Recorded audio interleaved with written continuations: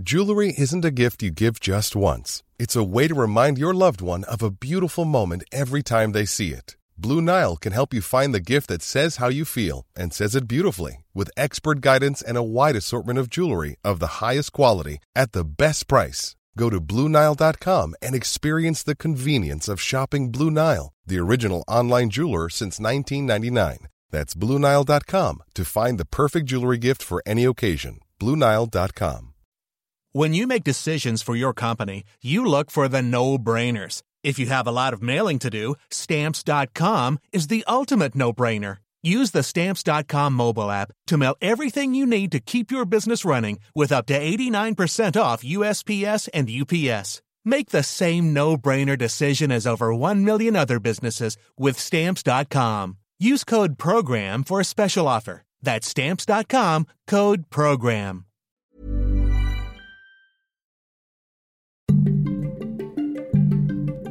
Inside Britain's often decaying prison system languish an increasing number of Muslim inmates. Prisoners were converting because Islam was seen as like the underdog religion, the fashionable, radical outsider gang. And when they're in jail, they can be easy targets for Islamist extremists who follow a distorted form of the religion. Several prisoners had converted under immense physical and psychological pressure, who feared being seen to eat a bacon sandwich. They said, if you eat a bacon sandwich, you'll get beaten up. You're listening to Stories of Our Times from The Times and The Sunday Times. I'm David Aronovich. Today, from jail to jihad, nearly. The story of one inmate we know only as Jack and how he was radicalised inside a UK prison.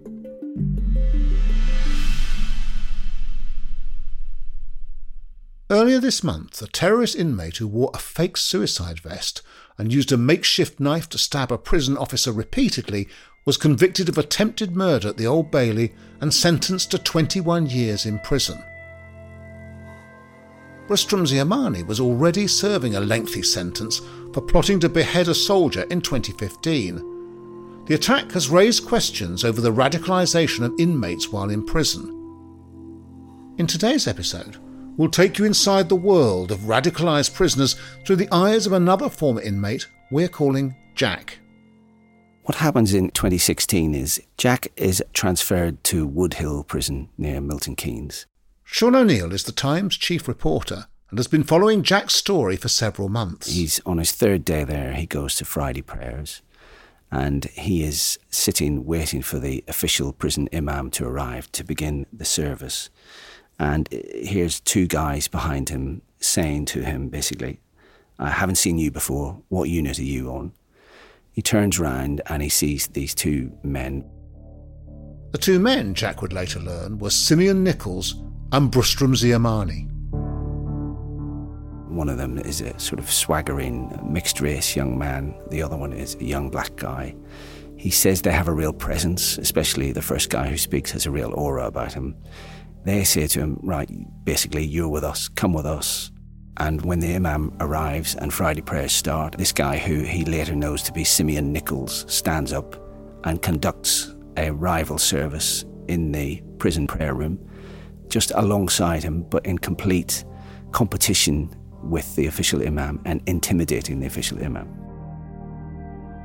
Instead, this guy, who is basically preaching a kind of Islamic State brand of Islam, is allowed to say what he wants to say in the chaplaincy.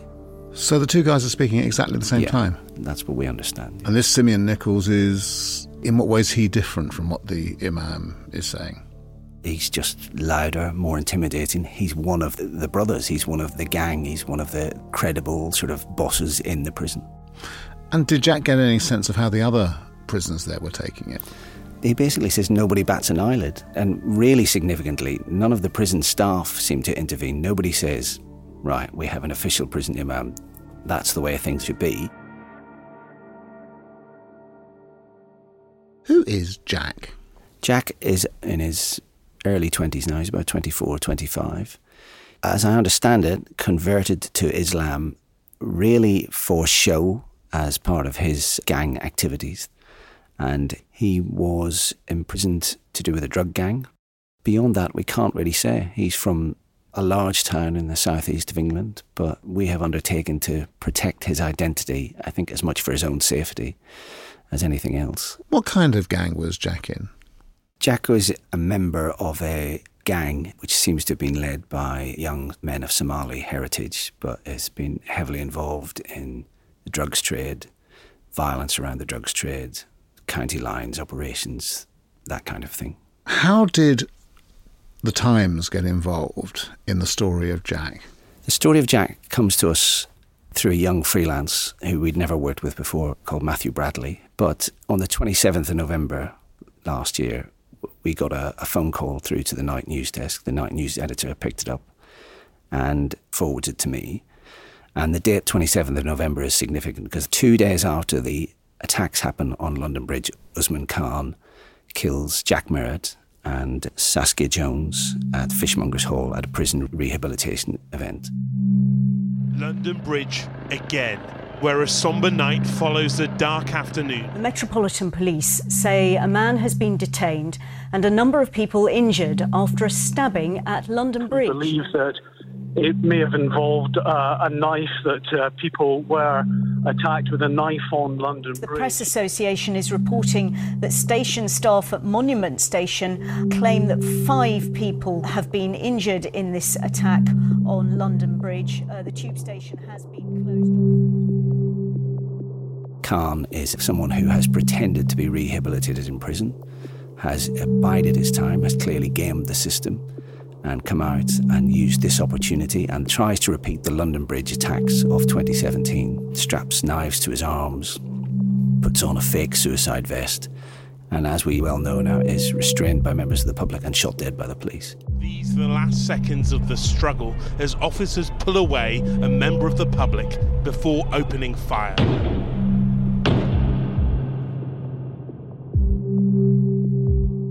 And as it happens, this happens in full view of the Times office. Yeah, just across the bridge from the Times office. And my colleague Richard Ford broke the story the next day that Khan was wearing a tag, had been recently released from prison. We were the first to break that news. And suddenly the story that Matthew has brought us in about Jack's experience in prison becomes an awful lot more relevant. However, we can't run it straight away. We don't have enough information to verify what Jack is saying.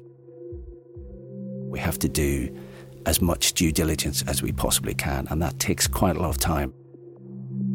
But round about mid-December, we were able to establish that the key figures in Jack's story, the names he mentioned, were indeed people who had been in the relevant prison at the relevant time. And that's a big factor in just saying, right, there's good foundation for this story.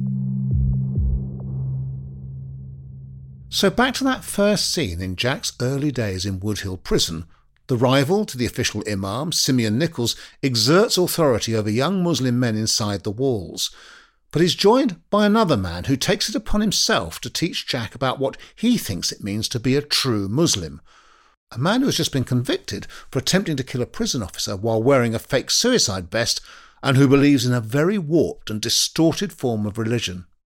Rustam Ziamani comes into his cell, tells him he's going to be his religious teacher, takes him off to... Just informs him, I'm going to be your emir. I'm going to be your guy. I'm going to teach you the fundamentals of proper Islam, and takes him off to Nichols' cell. And for about 3 months, he is educated or told how to think like these guys think. 3 months?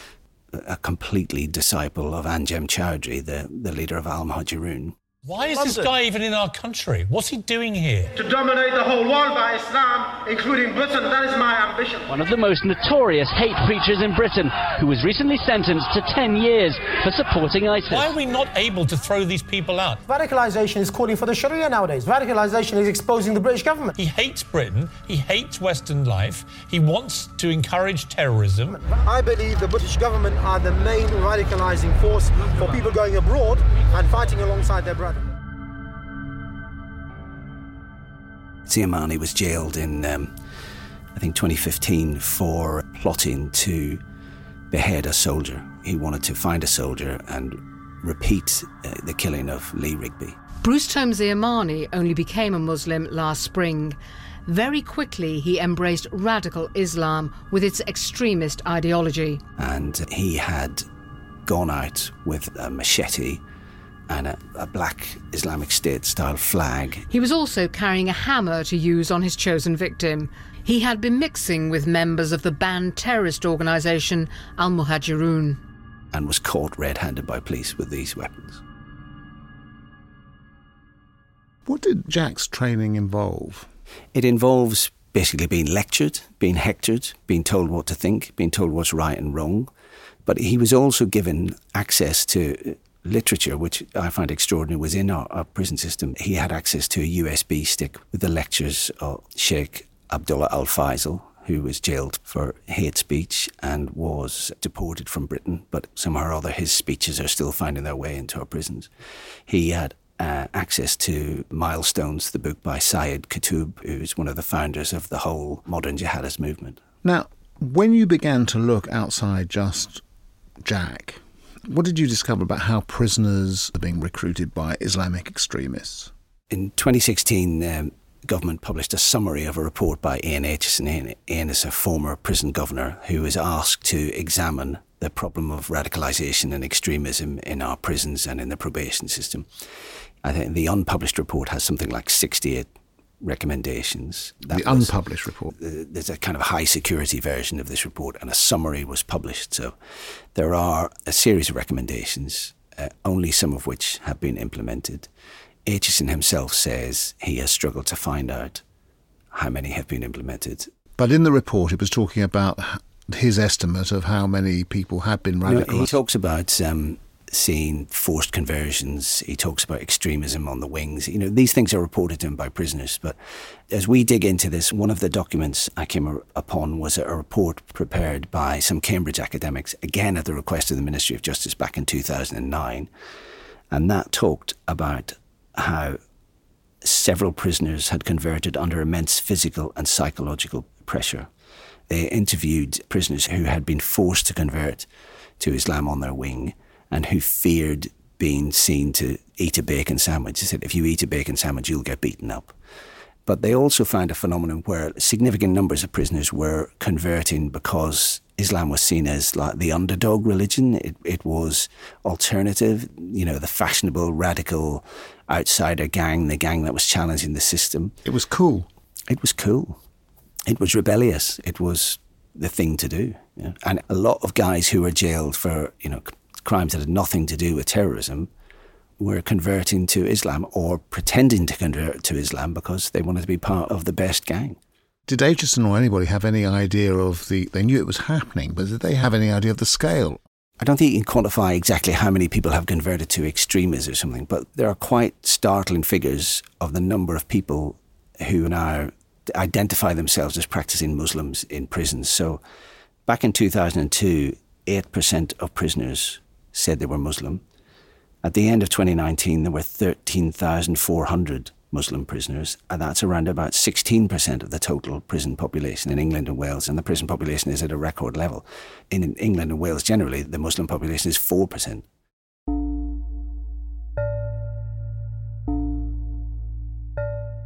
Now, one of the things in one of the stories that we ran talked about how Jack was involved in a Sharia court in prison.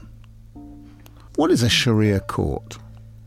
A Sharia court properly constituted is a court where Islamic religious law is adjudicated. And in prison? In prison, it's a kangaroo court set up by hard men who think they can impose their will on other prisoners. It has no religious legitimacy at all. Jack tells it as he's called to, I think, a Ziamani cell, and there are two young men sat on the floor. Nichols is presiding over a Sharia court, and the allegation is that these two young men, during Ramadan, had been drinking illegal prison-distilled alcohol. I think the court in session is quite short. Nichols asks Ziamani and Jack, how do you find them? They say guilty. And what will the punishment be? The punishment is to administer a beating.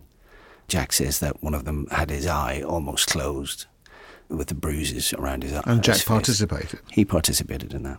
Because he felt obliged to, convinced? I think he felt he had to go along with what these two guys, his mentors, required of him. You know.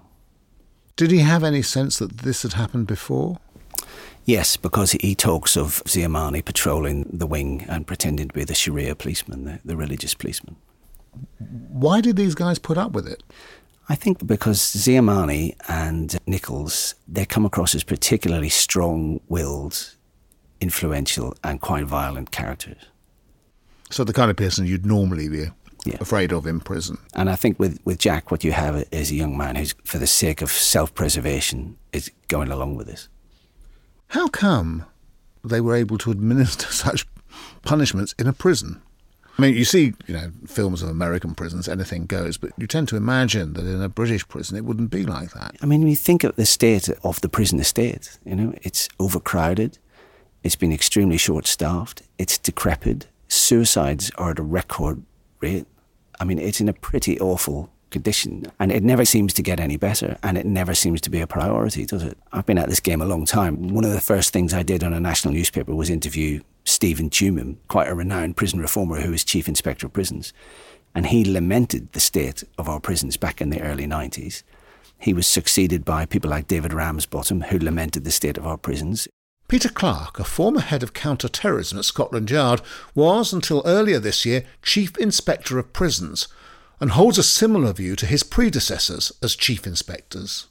He laments the appalling state of our prisons, constantly in report after report. And one of the biggest failings has been the loss of experience and numbers of prison staff. So under Chris Grayling, prison staff numbers were cut back drastically. The former minister. The former Secretary of State for Justice. And there has been a recruitment drive started about 3 years ago. We've only just got back to the levels we were at of staff numbers in about 2010. So essentially this could happen because in British prisons now, lots of bad things can happen. I think lots of bad things do happen. Healthcare is terrible. The suicide rate is a national scandal and has been for a long time. And the state of the buildings, I mean, the National Audit Office said recently it needs something like 11 billion spent on new prisons and 900 million pounds spent on just maintaining the current squalid estate.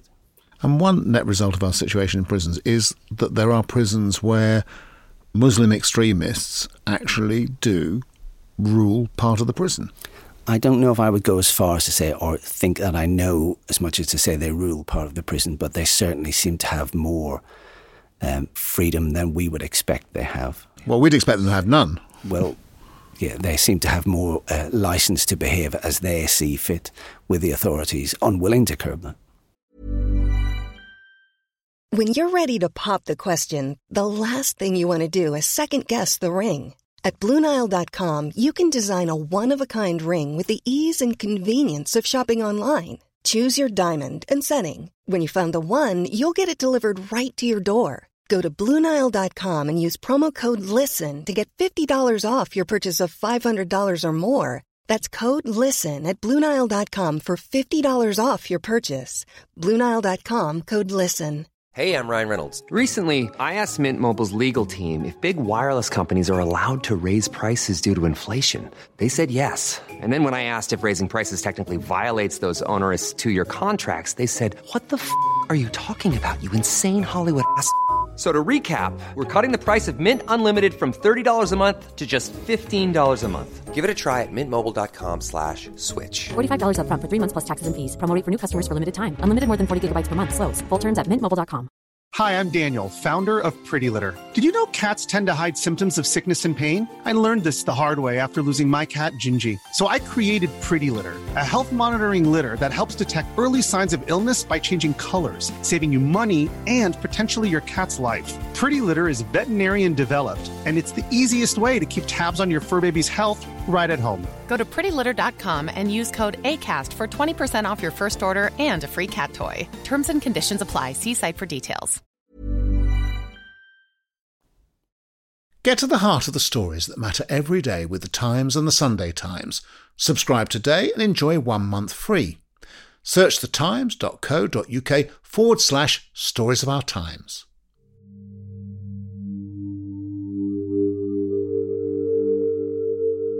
France has been hit on the day of its national day. Le 14 juillet. 14th of July, symbol of freedom. We have breaking news tonight. At least 80 people are dead and dozens injured in a horrific attack in France. One witness calling the scene apocalyptic. People were screaming, kids were crying, security guards were on their walkie-talkies. We were so close. A lorry heads for the crowd.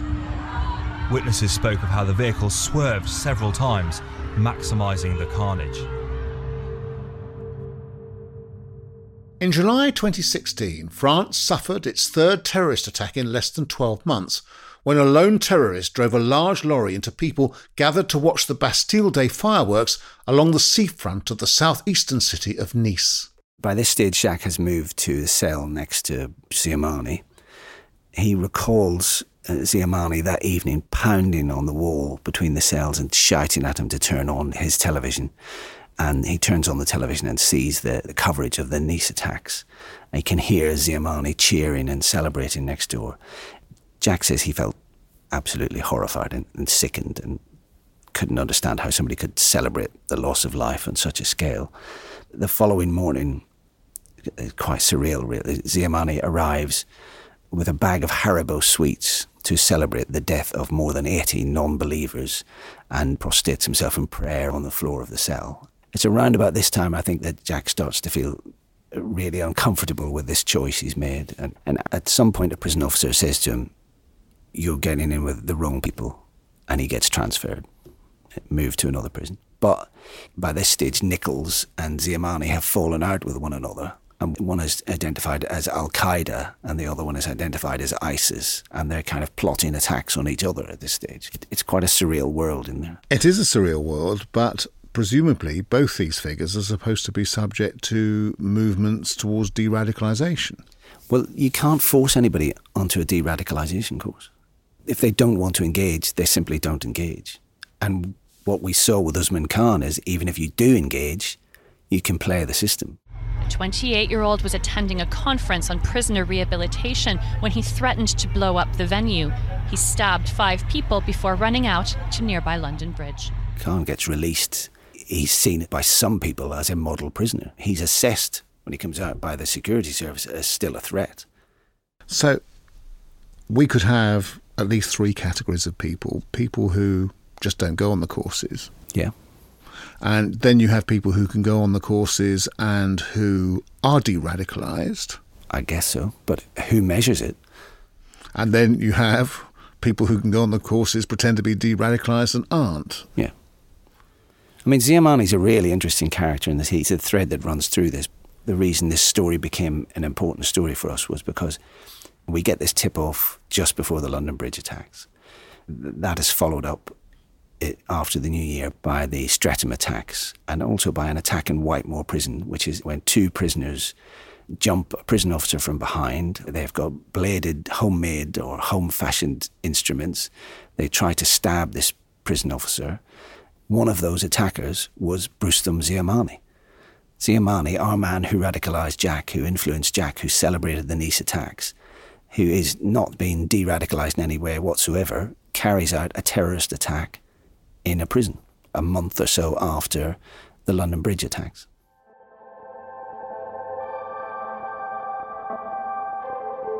Earlier this month, Ziamani was sentenced to a further 21 years to add to the 19 years he was sentenced to in 2015.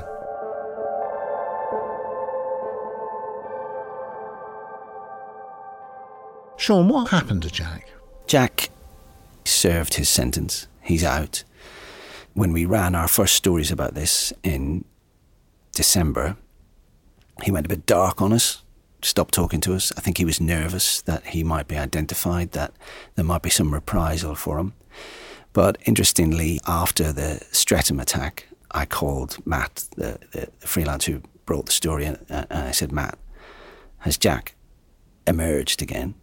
And he said, "Well, funny enough, I was in the cinema last night and I got a text from him, first contact for 2 months. And basically he said, I knew the Streatham attacker. He was in prison with me."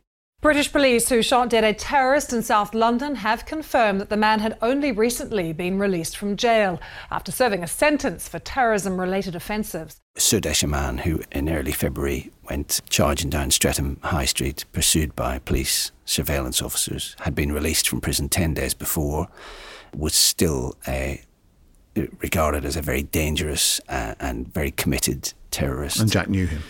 Jack knew him.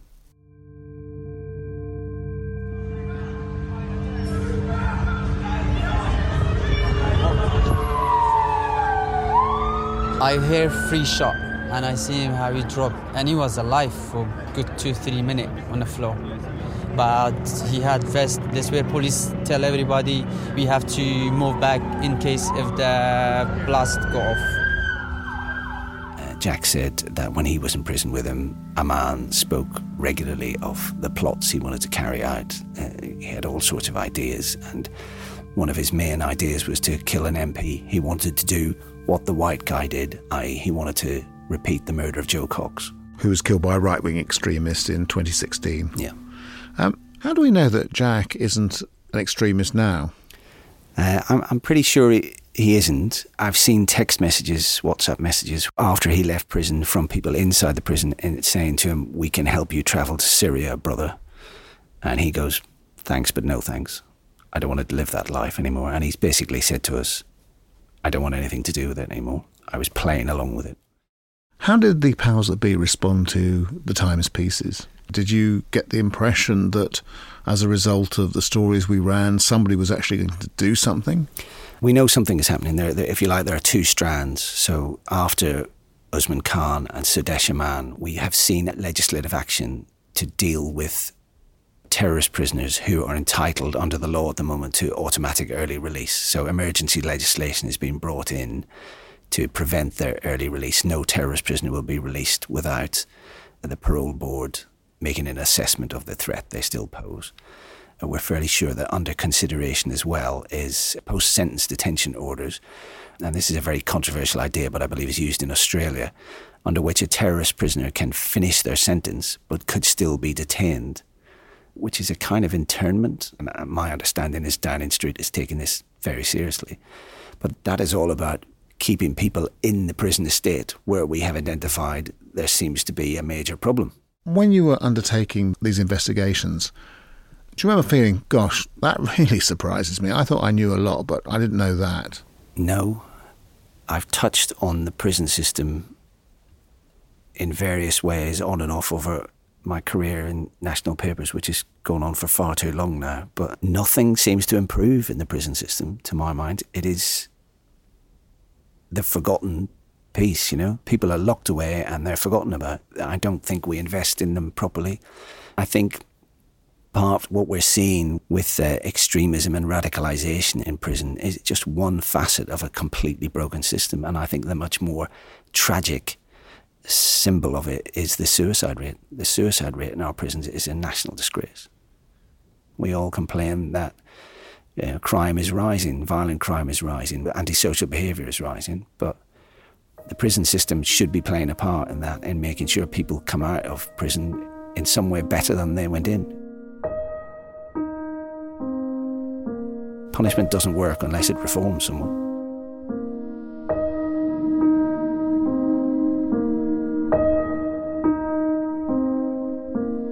You've been listening to Stories of Our Times with me, David Aronovich, and my guest, Chief Reporter for The Times, Sean O'Neill. You can read more of Sean's work at thetimes.co.uk or in print. The producers were Edward Drummond and Ben Mitchell. Executive producer is Poppy Damon. Sound design was by Nicola Rawfast. You can find us on Apple Podcasts, Spotify or Acast. And now we're available on the Times Radio app, along with all the other podcasts from the Times. To download the app, search for Times Radio on your app store. See you again soon.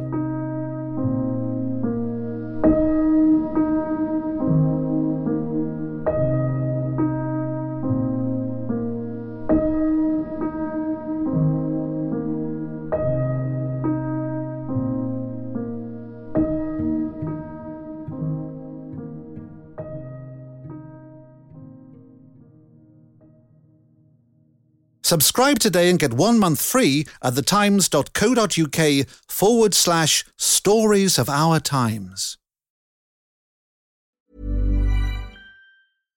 Hi, I'm Daniel, founder of Pretty Litter. Cats and cat owners deserve better than any old-fashioned litter. That's why I teamed up with scientists and veterinarians to create Pretty Litter. Its innovative crystal formula has superior odor control and weighs up to 80% less than clay litter. Pretty Litter even monitors health by changing colors to help detect early signs of potential illness. It's the world's smartest kitty litter. Go to prettylitter.com and use code ACAST for 20% off your first order and a free cat toy. Terms and conditions apply. See site for details.